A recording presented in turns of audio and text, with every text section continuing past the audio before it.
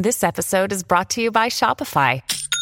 Forget the frustration of picking commerce platforms when you switch your business to Shopify, the global commerce platform that supercharges your selling wherever you sell. With Shopify, you'll harness the same intuitive features, trusted apps, and powerful analytics used by the world's leading brands. Sign up today for your $1 per month trial period at shopify.com/tech, all lowercase. That's shopify.com/tech. This episode is brought to you by Essentia. A better you starts with better hydration. Essentia is on a mission to inspire people to do what matters most. Their proprietary ionization process transforms water from any source into ionized alkaline water, providing water that's 99.9% pure with a pH of 9.5 or higher. Essentia overachieving H2O, the #1 ionized alkaline water. Shop now. Have you ever wondered what it's like to bite into Nerds gummy clusters? They're fruity. They're tangy. They're gummy. And they're crunchy. Nerds Gummy Clusters, a union of fruity sweet gummy and tangy crunchy nerds. Unleash your senses. Shop now at nerdscandy.com.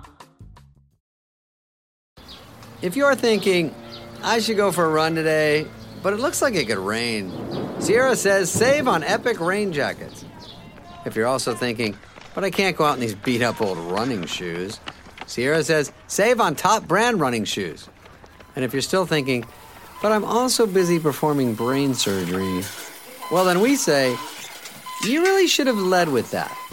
Sierra, let's get moving to your local store, like now. Go! Take your voice assistant on your iPhone or your Google system or your Alexa Echo. Already those voices are pretty good, but you know they're not quite right. What Google added was to add some of the sort of back channeling we do as we talk. You go, some of the sort of disfluences that you naturally say. You're listening to the Science Focus podcast from the BBC Focus magazine team. We're the UK's best-selling science and technology monthly, available in print and in several digital formats throughout the world. Find out more at sciencefocus.com or look out for us in your app store. Hello and welcome to the Science Focus podcast. I'm Alice Lipscomb-Southwell, the production editor of BBC Focus magazine. If you've ever felt the shock of hearing your own voice played back to you, you'll realise how important your voice is to your identity. We judge others based on their pitch, intonation and accent, and even use that to decide whether or not to trust them. Trevor Cox has traced speech from its beginnings in Neanderthals all the way through to its adoption by machines. He'll explain the development of speech in the womb and why the mother's voice is so important, and he'll look at the voice in old age and tell us why we should all be joining choirs. Editorial assistant Helen Glennie chats to Trevor to find out more.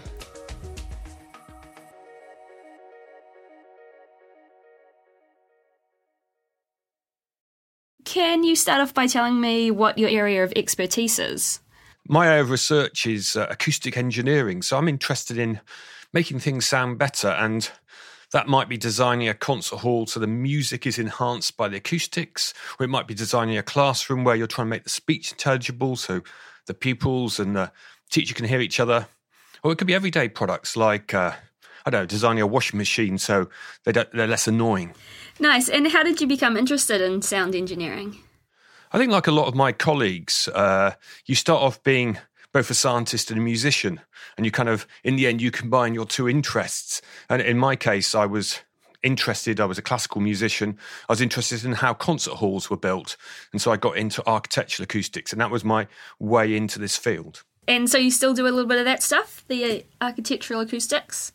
Yeah, I got into designing treatments that are used to improve the sound in concert halls and in studios, and my designs are still heavily used around the world. And when people within acoustics know me, I've written a book that is very commonly used to design these treatments.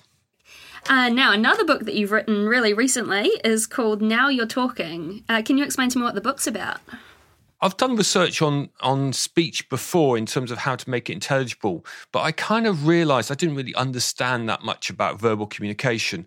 And I got really interested in the sort of thinking about, well, when did we learn to speak? How do we learn as individuals to speak? But also, speech is changing. If we think about what we're doing now, we're saying things like, I love you to Alexa and sorts of really strange things. Artificial intelligence is changing our communication. And it just struck me that it was a really good time to be writing a book about this subject.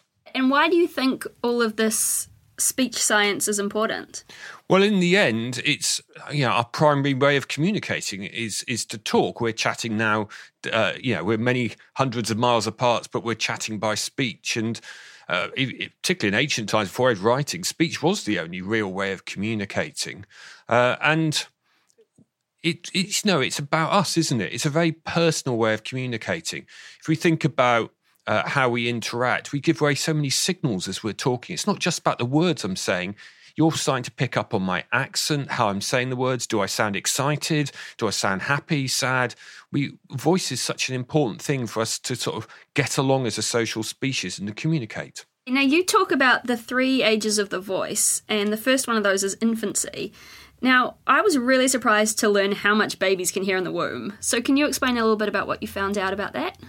Yes, well, from about the 3rd trimester, your baby has hearing, and so it can start hearing the mother's voice. So when I'm talking here, my body is vibrating, bits of my skeleton are vibrating.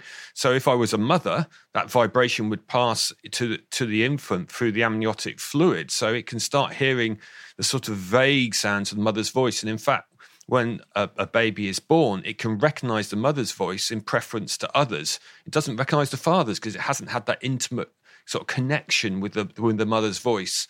And I guess there's other sounds in there as well. I mean, there must be lots of fluid slushing sounds. And of course, the sound of the heartbeat, the maternal heartbeat must be one of those dominant sounds that you hear for the end of your time in the womb. So it sounds like quite a comforting sound for babies to hear. Is that then used in medical practice? Can you use it to soothe babies? You can buy CDs which play maternal sounds in an effort to sort of kind of soothe your baby. And I've heard anecdotal reports that they work quite well, but I didn't try it on my children, so I can't tell you. And I don't think anyone's done any scientific studies. But certainly if you have premature babies like I have, there's increasing knowledge that actually sounds are really important to the babies while they're lying in the incubators in special care. If you don't play vocal sounds to these babies, you're going to inhibit their development of speech initially because, of course, in the womb, they're starting to pick up on speech. But also, neonatal special care is a really noisy and not very nice place. Incubators are noisy with the ventilation systems. And actually playing some of the sounds that you might get in a maternal womb can also help soothe. That's amazing that you say that babies are starting to, start to learn about speech while they're still in the womb. So do you think that means that, talking to your, wife's pregnant belly and that sort of thing, do you think that is all really important? I think it's an important part of bonding, but obviously fathers don't do it often enough for the babies to sort of recognise it. So you'd have to be quite committed, I think, to playing the father's voice a lot. I think we've got to be slightly careful here as well because you can buy devices which are strap onto your belly and things like that to play music at your baby. I'd be a bit worried about doing too much augmentation of what's normally happens. One thing, we don't know how sensitive the baby's ears are, so I certainly wouldn't be playing very loud sounds at them. But also, we're kind of evolved to learn the starts of speech from our mother's voice. And so if we just overload the baby with lots of extra sounds, is that going to be optimal for them to learn? I suspect it won't be. Okay, and there are 2 other ages of the voice, adulthood and old age. What happens to our voice as we progress, through the years? Well, the big change I guess, is at puberty where we become adults. So that's when we get our adult voice. And for men, it's really obvious, isn't it? You hear that sort of what's commonly called the voice break, where the adolescent boy, their voice drops by about an octave. But actually, women's voices change as well, but it's less dramatic. It's only a few semitones, so people don't notice it quite so much. And you get other changes in the voice. After all, what we're turning into adults, we're turning into sexual beings. And so that our voice changes. So you get a bass, manly voice as a man, because that's about trying to attract a female, I suppose, sort of signalling your fitness through your voice. And there's other changes to the female as well. So one common thing you get with teenage girls is that kind of quite whispery voice. And that's caused by the vocal folds, the things that make your voice actually in your larynx actually not quite meeting and getting a little, what's called a glottal chink in it, which means you get a slightly breathy voice. And that's kind of one of those sort of features a lot of teenage girls has as they develop their adult voice. And then getting further on into old age, what happens then? Well, I think what's remarkable about the voice is it kind of doesn't deteriorate very quickly. So I'm in my early 50s and I'm covered in wrinkles and various bits of my body are falling apart with old age. But my voice is actually not that different to when I was 20. I mean, ironically, as I talked to you, I've got a slightly croaky voice today, but normally it's kind of quite healthy. Eventually, it will succumb to aging. And in a man, what happens is that particularly the vocal folds sort of fail to meet quite so well. So when you open, these vocal folds are opening and closing and giving you sound in your larynx. If they don't quite meet, your voice becomes quite inefficient because you're leaking air. And so what you'll notice in very older men is they tend to talk in much shorter sections. They take a lot more breaths, and that's one thing that changes in the voice. The other thing that happens in male, in the older male, once you get maybe into your 60s and 70s and 80s, the pitch starts to rise up. And that, again, is due to the vocal folds, the actual shape of them, well, actually the sort of material of them changing and how they vibrate back and forth gives you a rising pitch. And does anything different happen in women as they age? Yeah, their voice ages differently. So what generally happens is their voice pitch tends to fall over their adult life, and it just keeps on going down and down and down because their configuration, their vocal folds is different. And you can see that from the outside. I, as a male, have an Adam's apple, and you don't as a female. And that's to do with the way that your larynx reconfigures itself during puberty, and that's all to do with, in my case, signalling I'm a man by making my voice lower. And you say in the book that joining a choir is the sonic equivalent of applying anti-wrinkle cream, which I quite liked. Why is singing so beneficial for the voice?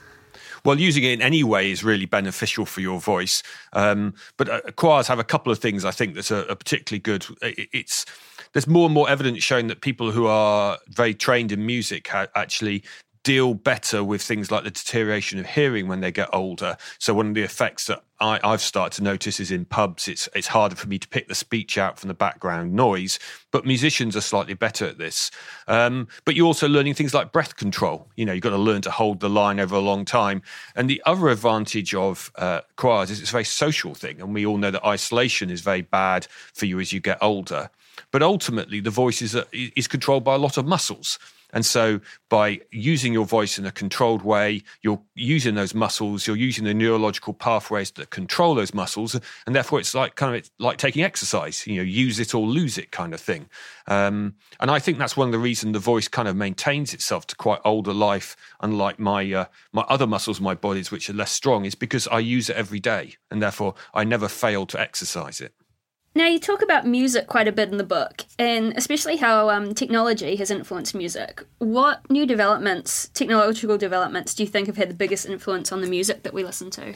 I think the biggest sort of change in music happened when microphones and amplification came in, and particularly I guess that's around about the 1920s when it became widespread, and you suddenly have a change in singing style. So if you're singing to a large audience and you haven't got any amplification, then you have the problem of how do you reach the back of the audience and without sounding really weak. And there's kind of there are singing styles that do that. So the operatic style is one way of doing that, and essentially it depends on males and females use slightly different techniques, but for a male, they'll tend to sort of lower the larynx and they'll get that sort of rather plummy, booming voice. And that gives you a particular sound at particular frequencies, which kind of project above the audience and gives you the power. You also change other things as well, but there's various techniques you can use to reach the back. But it gives you that very particular kind of singing style. Whereas as soon as you've got amplification, and I'm here talking into a microphone, I can talk really quietly, I can talk loudly, I can talk in lots of different ways. As long as my microphone picks it up, I can sort of create sound any way I like. And it's true of singing. So you get this very wide variety of singing styles because it doesn't matter how loud you are. So if you look at modern pop, there's a huge range of different voices out there, most of which wouldn't survive going to a big audience if they didn't have the microphone. Now, you talk as well about the relationship between voice and identity. and you show that listeners make assumptions about a person based on their voice, but those assumptions can be wrong quite a bit of the time. Can you give us some examples of when we get those things wrong? Unfortunately, there's many examples. It really comes down to the fact that you're trying to make snap judgments about people, and you're using the voice to try to make judgments about who they are. Are they a member of my tribe or not? So those kind of in-group, out-group decisions you're trying to make with the voice. You might also be making decisions about are they fit in a sort of evolutionary do you want to mate with them way. And so we make assumptions like we assume men with big booming voices tend to be bigger and taller, though there is only a very weak correlation between voice pitch and the size of an adult male. We make assumptions about age. We assume that if we hear someone whose voice is in good nick, that they're not as old as they really are. So we kind of assume that voice must deteriorate in the same way as we get wrinkles, and therefore, if their voice is still in good nick, they must be younger than they really are. So we tend to underestimate the age of older people. And then there's lots of sort of cultural factors that go along as well. One of the interesting ones I sort of researched and was fascinated by was the gay male voice. So we have this situation where people assume that gay males automatically talk with a higher pitch. And actually they find this with actors. So if you get an actor asked to portray a gay male character, they'll automatically kind of raise their voice and talk in a kind of slightly raised pitch. But if you actually compare straight and gay men and actually do measurements, there is no difference on average between a straight and a gay man in terms of their pitch. And so the actors are signalling to what the listeners are expecting, but the listeners have kind of got this stereotype, which is wrong. And so there's lots of cultural factors involved on top of kind of the science. You talked in the book as well about a woman who is helping transgender people adjust to their new gender identity by changing their voice. But you said it's quite a hard thing to learn. Why is that so difficult?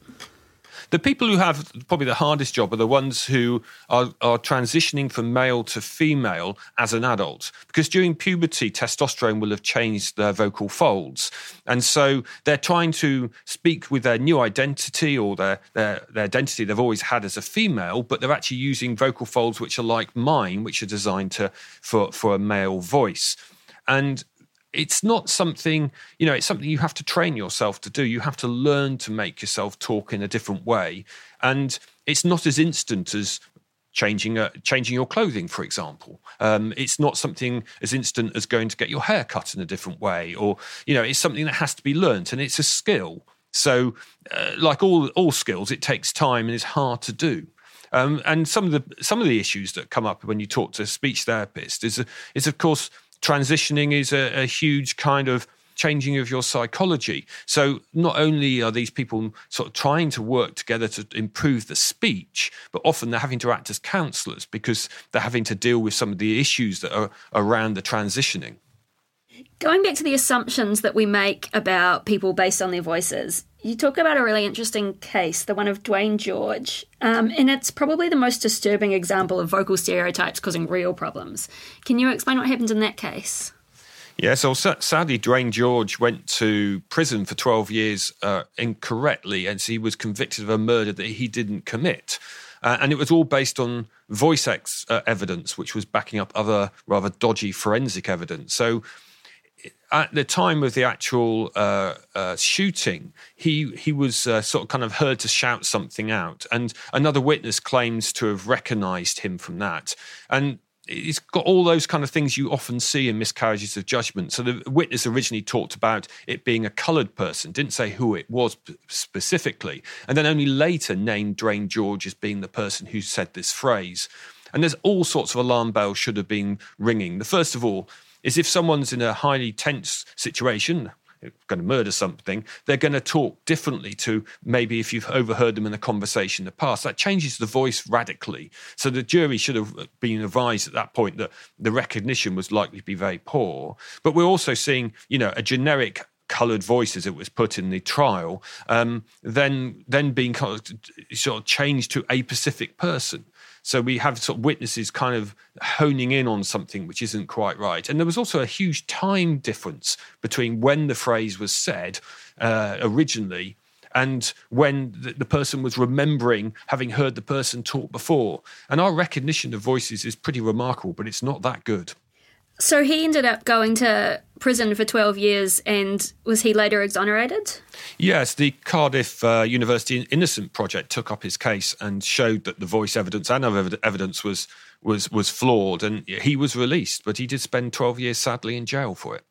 So do you know if voice identification, does that have a role in court proceedings now? Is it reliable?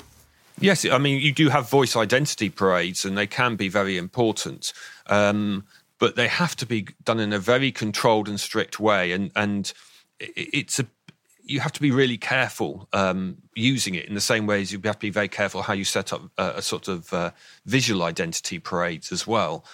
So they're not used as often as you might think, but yes, forensic analysis of voice is really important. We think of famous cases like the Yorkshire Ripper, where someone who was a hoaxer actually rang up and left a message. There would have been a lot of work done on analysing the voice in that case to work out who it might be and where it comes from. So it's a very important area of forensics. Okay, and you talk about vocal charisma in the book too, and you say that politicians are masters of this because they're able to adapt their delivery to different situations. Now, if either of us wanted to run for Prime Minister, what would we have to learn to do with our voices?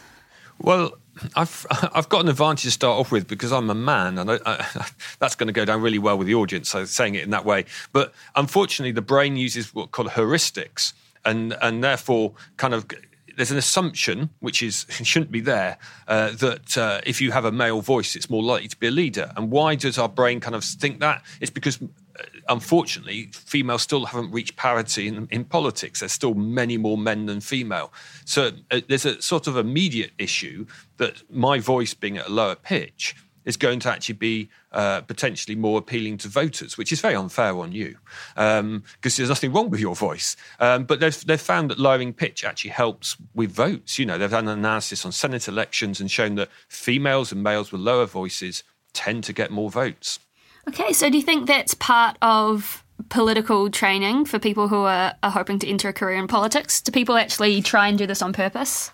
Oh, people definitely have done it on purpose. So Margaret Thatcher, it would be the famous example in the UK where she deliberately lowered her voice. I mean, one of the sad things about the prejudice against women's voices in power is that if as a woman you talk in your natural frequency range and you try and do it in an authoritative way, you might get labelled as being strident, which is not a very nice way of describing your voice. Whereas as a male does that, you don't get accused of the adjectives used are not so pejorative.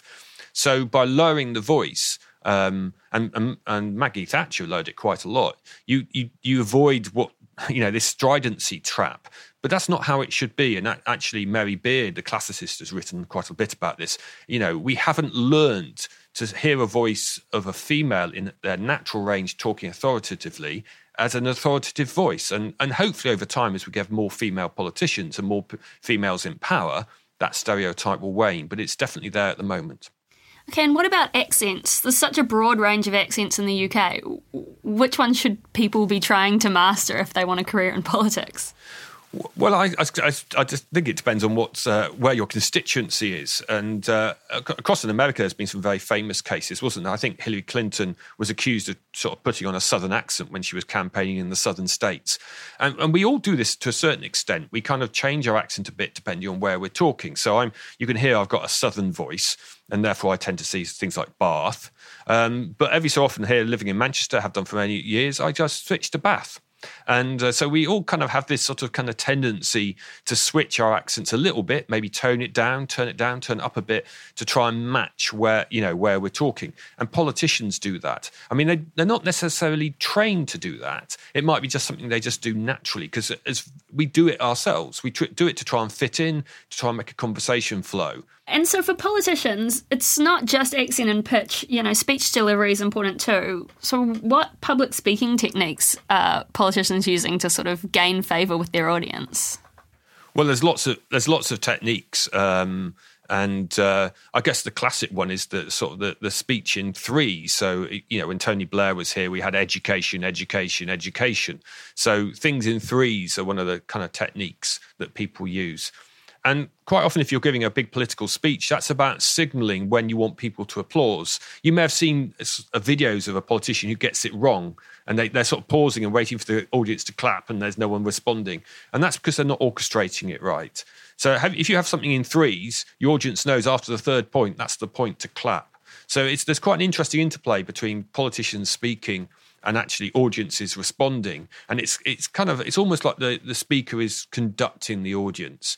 And if they get it right, they get a huge round of applause. And if they get it wrong, the audience doesn't know whether to clap or not, and less people clap and it's less impressive. That's a good tip. I feel like we should have been taught that in school when we were doing public speaking. Could have avoided quite a few awkward ends of speeches. Yeah, there's actually a technique, and it's not just about what you say; it's also in gestures. So you'll see politicians sort of waving their hands around, and I think there's ones called like chopping the lettuce and stuff, where they're sort of waving their hand. I'm doing it here, but on radio, it doesn't make much good radio, does it? But they're sort of kind of waving their hands around, putting it up in the air. There's all this kind of signalling, which is a physical signal to go. If you've got your hand out and your palm is down, that's kind of saying, "Don't clap now. We're not ready for this." And then you change your hand gesture and they're, this is the point I clap. So there's physical conduction going on as well that you could have tried. Okay, so speech isn't purely the domain of humans anymore. In the book, you talk about robots that have been developed to imitate human speech, and even some that are imitating human singing. So where are we at with that at the moment? Well, I guess the most successful one is a system called Vocaloid, and you can download the software and use it now to actually create singing voices. And there are superstars who use it. So there's you have to have like a particular kind of sort of music. So the best example is probably Hatsune Miku, who's a Japanese pop. But it does other voices as well if you want. And people turn up to Hatsune's concerts and listen to her sing, even though she's just a synthesizer and light projection, and are real big fans of it. So I think we've got some way with singing synthesis, but we're quite a long way from getting the real voice of a soulful singer. So the thing about Hatsune Miku is she's doing Japanese pop, that's slightly robotic singing. So it doesn't matter if her voice sounds a bit robotic. But if you take a great singer-songwriter or a great singer like Adele, there's so much to her voice that we can't do with synthesis yet. So listening to Hatsune Miku, does she sound like a human at all, or is she very identifiable as a synthesized voice? I think you would struggle against other Japanese pop to say she was a synthesizer. And that's because there is a robotic aesthetic already in the music. They also do some clever tricks. They use a real live backing band. So there's some humanity in there already. And if you listen to the top 10, you'll find there's quite a lot of voices, human voices, which have been added so many effects on them. It's quite hard to tell they're human anyway. Or there's certainly a lot of robotic aesthetic around in pop music. And so she's sort of in a genre where it's a bit easier to hide the fact that she's a synthesizer. Now, last week, Google demonstrated its new voice assistant and showed that it can make appointment booking, so it sounds like a real person. And it seemed like the person on the other end of the phone had no idea that they were talking to a robot. Do you have any idea how they did that? Well, if you take your voice assistant on your iPhone or your Google system or your Alexa Echo, already those voices are pretty good, but you know they're not quite right. What Google added was to add some of the sort of back channeling we do as we talk. You go, You some of the sort of disfluences that you naturally say. When you're thinking, you're doing that kind of thing, and that makes it sound more natural. So I think that was the first thing that Google did, was to add in some of those. And the other thing that they did as well, which I think is quite a clever trick, maybe trick's the wrong word, is they did it down a phone line. So again, if there's any roboticism on the voice coming out of that AI, then someone's going to just assume it's a mobile phone issue. So one of the things about faking voices and all this which is going on and synthesized voices is when we hear a voice which isn't quite right, we don't know if it's the voice or it's actually what it's been transmitted by. So you have this, if you go down a telephone line, I bet that assistant just thought, the mobile phone line's a bit odd today, and just accepted that the voice wasn't quite right. Okay, so this might be harder to do in person. If you had a robot that really looked like a human, the voice could potentially give it away. I think at the moment, yes, certainly, especially if you wanted to have a free speech and a free conversation with them. And one of the fields which is kind of worrying people in this area is faking speech. So we've all had phishing scams by email where people are claiming to be friends who are lost or something and need money mailing to them. Well, it's not going to be very long before we're going to start getting voice messages along the same lines on our mobile phones. And initially, I think we're going to get fooled by these if we're not careful, because we're not used to the fact that voices can be faked. But also, if it's a voice message, we'll kind of assume, well, they're in they're stuck in Africa and they've had all their money stolen, which is usually the kind of story. Well, they're on a bad mobile phone line. So if the speech sounds a bit sort of disjointed and a bit distorted, well, it's a phone line problem. It's not the fact the voice is a synthesizer. Yeah, and there must be an effect as well of voices being more emotional than, the text that you're writing over email. Do you think that would have an effect as well? Well, they've had to get the emotion right. And again, with Google, when they were doing that, ringing up for a restaurant booking, you wouldn't expect someone to go into sort of great bits of anger. I suppose maybe if you couldn't get the booking, maybe. But that's quite a straight transaction where the voice can be quite neutral. The actual ranges of voice you use, whether that's a kind of pleading voice, shouting voice, whispering, speech synthesis can't do that great diversity of vocal types yet. There's no reason why they couldn't learn to do some of them, but it's not being done yet. So to get the real emotion right in AI, say if you want to make a robot actor, you would really have to work and get synthesis working much better than it does now. And you've seen some robot actors, haven't you, performing Shakespeare and things like that. What were they like? I went and saw a couple of bits of robot theatre, one of which, yes, they were doing a Last Poor Yorick. I find it quite comical, actually, because, I guess, that speech is all about, mortality. And, of course, the robot is in a sense, immortal until, I guess, the software update means it doesn't work anymore. But I think the robot theatre is really interesting because, robots are going to become more common in our everyday life, and therefore I would expect robot characters to become more and more common in theatre. The difference between theatre and film, we're really used to seeing robots in films. Of course, you think of Star Wars and all those kind of stuff. But actually, it's much more rare in theatre, real robots. And the reason being is it's really expensive and difficult to do in theatre. But I suspect we're going to see more and more of it. Okay, and in terms of the science of talking overall, where are we headed? In 50 years' time, what's speech going to be like? Well, it will be different because what we know from having looked over the last, 140 years, have we been recording speech, something like that, is that the voice has changed over that time period. And I think we can assume that the voice has changed since we've had it, the voice has been evolving. So for maybe 500,000 years, the voice has been changing. It's just only now that we have recordings to see it. So I would expect in the next 50 years to sort of kind of see changes. And that could be changes in things like accents. So if you go back and look back 50 years and look at, say, recordings on the BBC, you'll see that sort of very received pronunciation voice, which is no longer used. We see a much more diversity of voices on the BBC. But across England, for example, or across Britain, to be more broad, what we're seeing is the accents tending to become more similar. We're tending all kind of move towards a kind of London accent in many respects. One respect where that hasn't happened is in the flatter northern vowel. So the last and last is being maintained, but quite a lot of other pronunciation features are moving towards London. And the other thing we might see changing in voice in the next 50 years is the influence of people speaking English as a second language is going to increase. Now, we already have seen this in inner cities, in places like London, where in places like Haringey, you've got lots of people who are speaking English as their additional language. So that, the Bangladeshi community speaks English, but with a Bangladeshi influence in it. And you see this kind of sort of amalgam accent developing in London, where you've got people who might be British native English are picking up on some of these attributes coming from the second language speakers and in both directions. So we're getting a sort of a blended accent across the different communities within the inner cities. And I suspect those kind of influences to kind of carry on. But I guess the other place we're going to see big changes in AI. So we're going to see more and more voice communication. We're going to talk to computers a lot more. And it really changes our interactions with computers once we start talking to them. It gives them agency. So people are actually turning up and saying, Alexa, good morning, I love you kind of things, and treating them like they have some kind of autonomy, which of course they don't really do.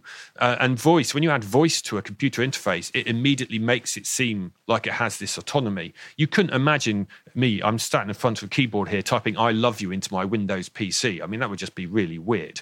So I think we're going to see a change really in our attitudes towards these devices happening, because they will seem to have more humanity, even if artificial intelligence isn't really giving it that, it's just mimicking it. That's got to be good for the companies that are producing these things, right?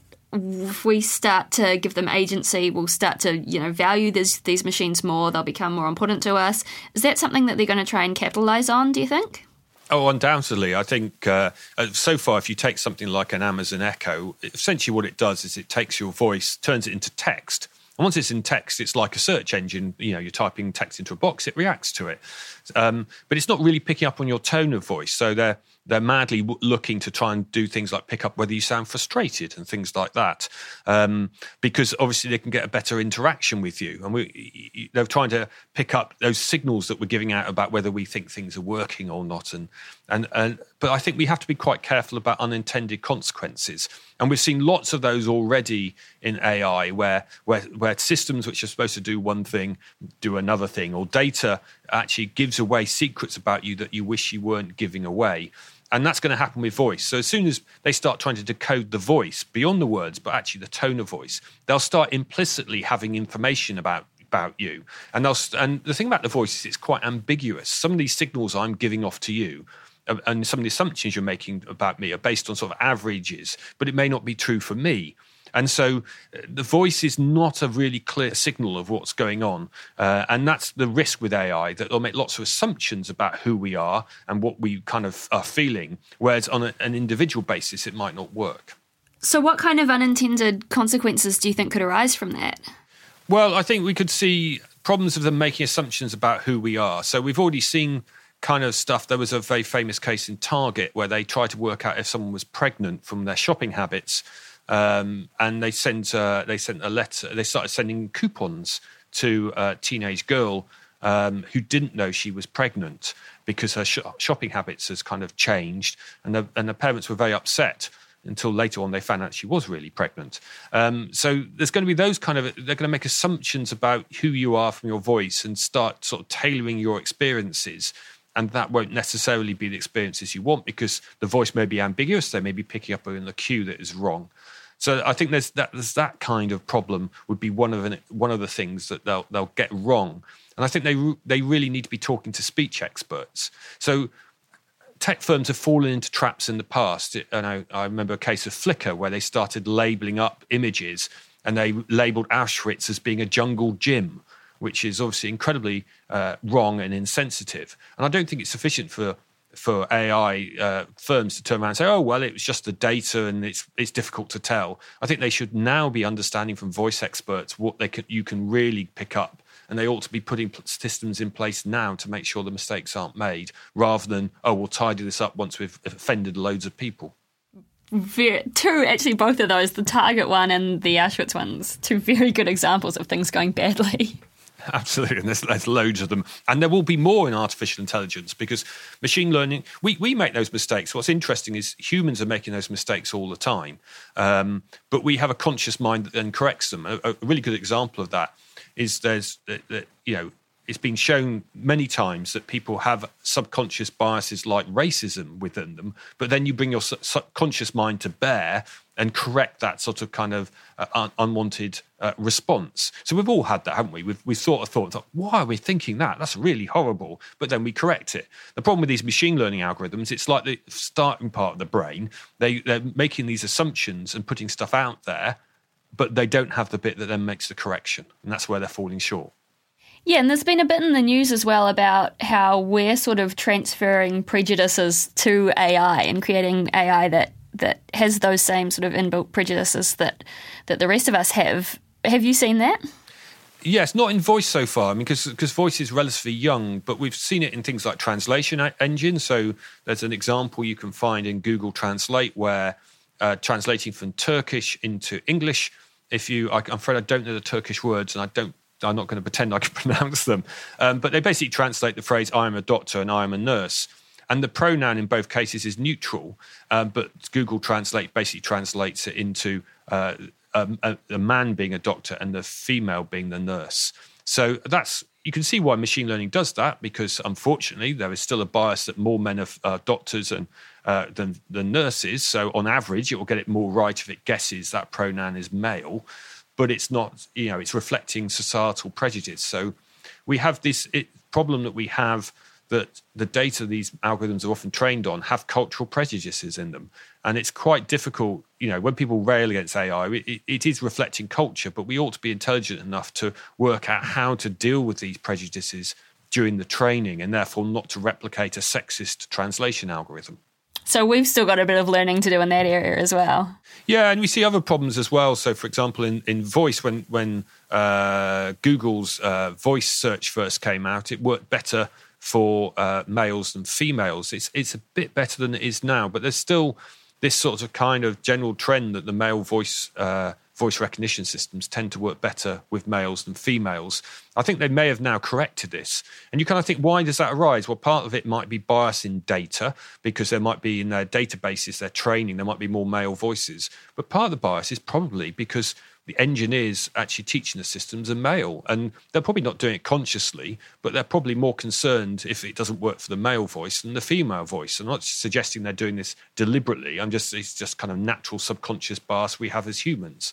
So I think there's all those kind of things. So as well as dealing with databases which are skew, we also need to deal with the skew in engineering to get more females involved and more diversity in other ways, because I think that will ultimately solve the problem, because the female engineers will say, hey, this isn't working with my voice. Why isn't it? Rather than the male going, oh, this is good. Isn't this a neat bit of tech? And presumably that same technique would hold for, people with different accents, people from different places around the world, second language speakers. If we got the input of data into the systems right, then maybe those things would all correct. Yeah, I mean, that's essentially what they've done over time with voice systems. So when Siri came out, there was quite a lot of videos uploaded showing it didn't work with heavy accents. So Siri is the Apple iPhone voice assistant. And I remember seeing a video of people in Scotland trying to communicate with it and completely failing. And these systems tend to work best with sort of general American accents, because, of course, they're coming out of American companies.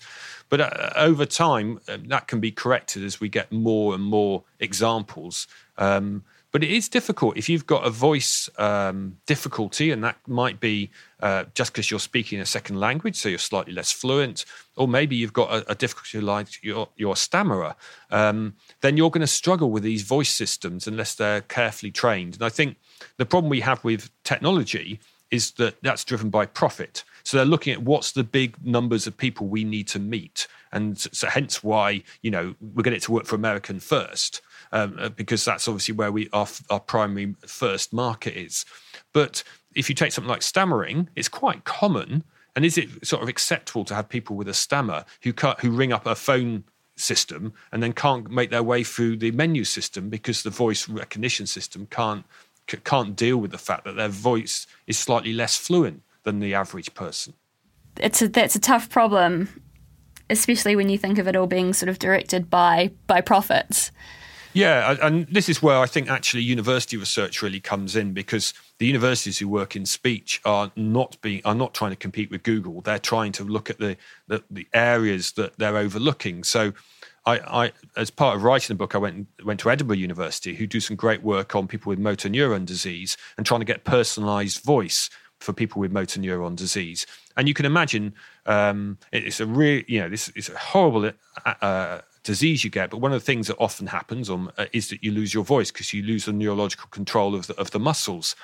And they don't all want to sound like Stephen Hawking. They want to actually have a voice which vaguely resembles their original voice, because the voice is part of your identity. And again, that's not something you can see technology firms making a big go for. Maybe they should, given the profits they have, but there's not going to be a very profitable angle. And so you've got great universities doing great research there to really help out in a really important community. That was Trevor Cox talking about human conversation. His book, Now You're Talking, is available now. In the June issue of BBC Focus, which is on sale now, We find out whether we could travel through wormholes to distant galaxies. We also take a look at how science could solve the gender pay gap. We investigate the machines that you can control with your mind, and we interview Jane Goodall about her role as an eminent conservationist. Did you enjoy this podcast? If you liked what you heard, then why not subscribe and leave us a review? You can find us on iTunes, Acast, Stitcher, and many of your favourite podcast apps. Thank you for listening to the Science Focus podcast from the BBC Focus magazine team. We're the UK's best-selling science and technology monthly, available in print and in several digital formats throughout the world. Find out more at sciencefocus.com or look out for us in your app store.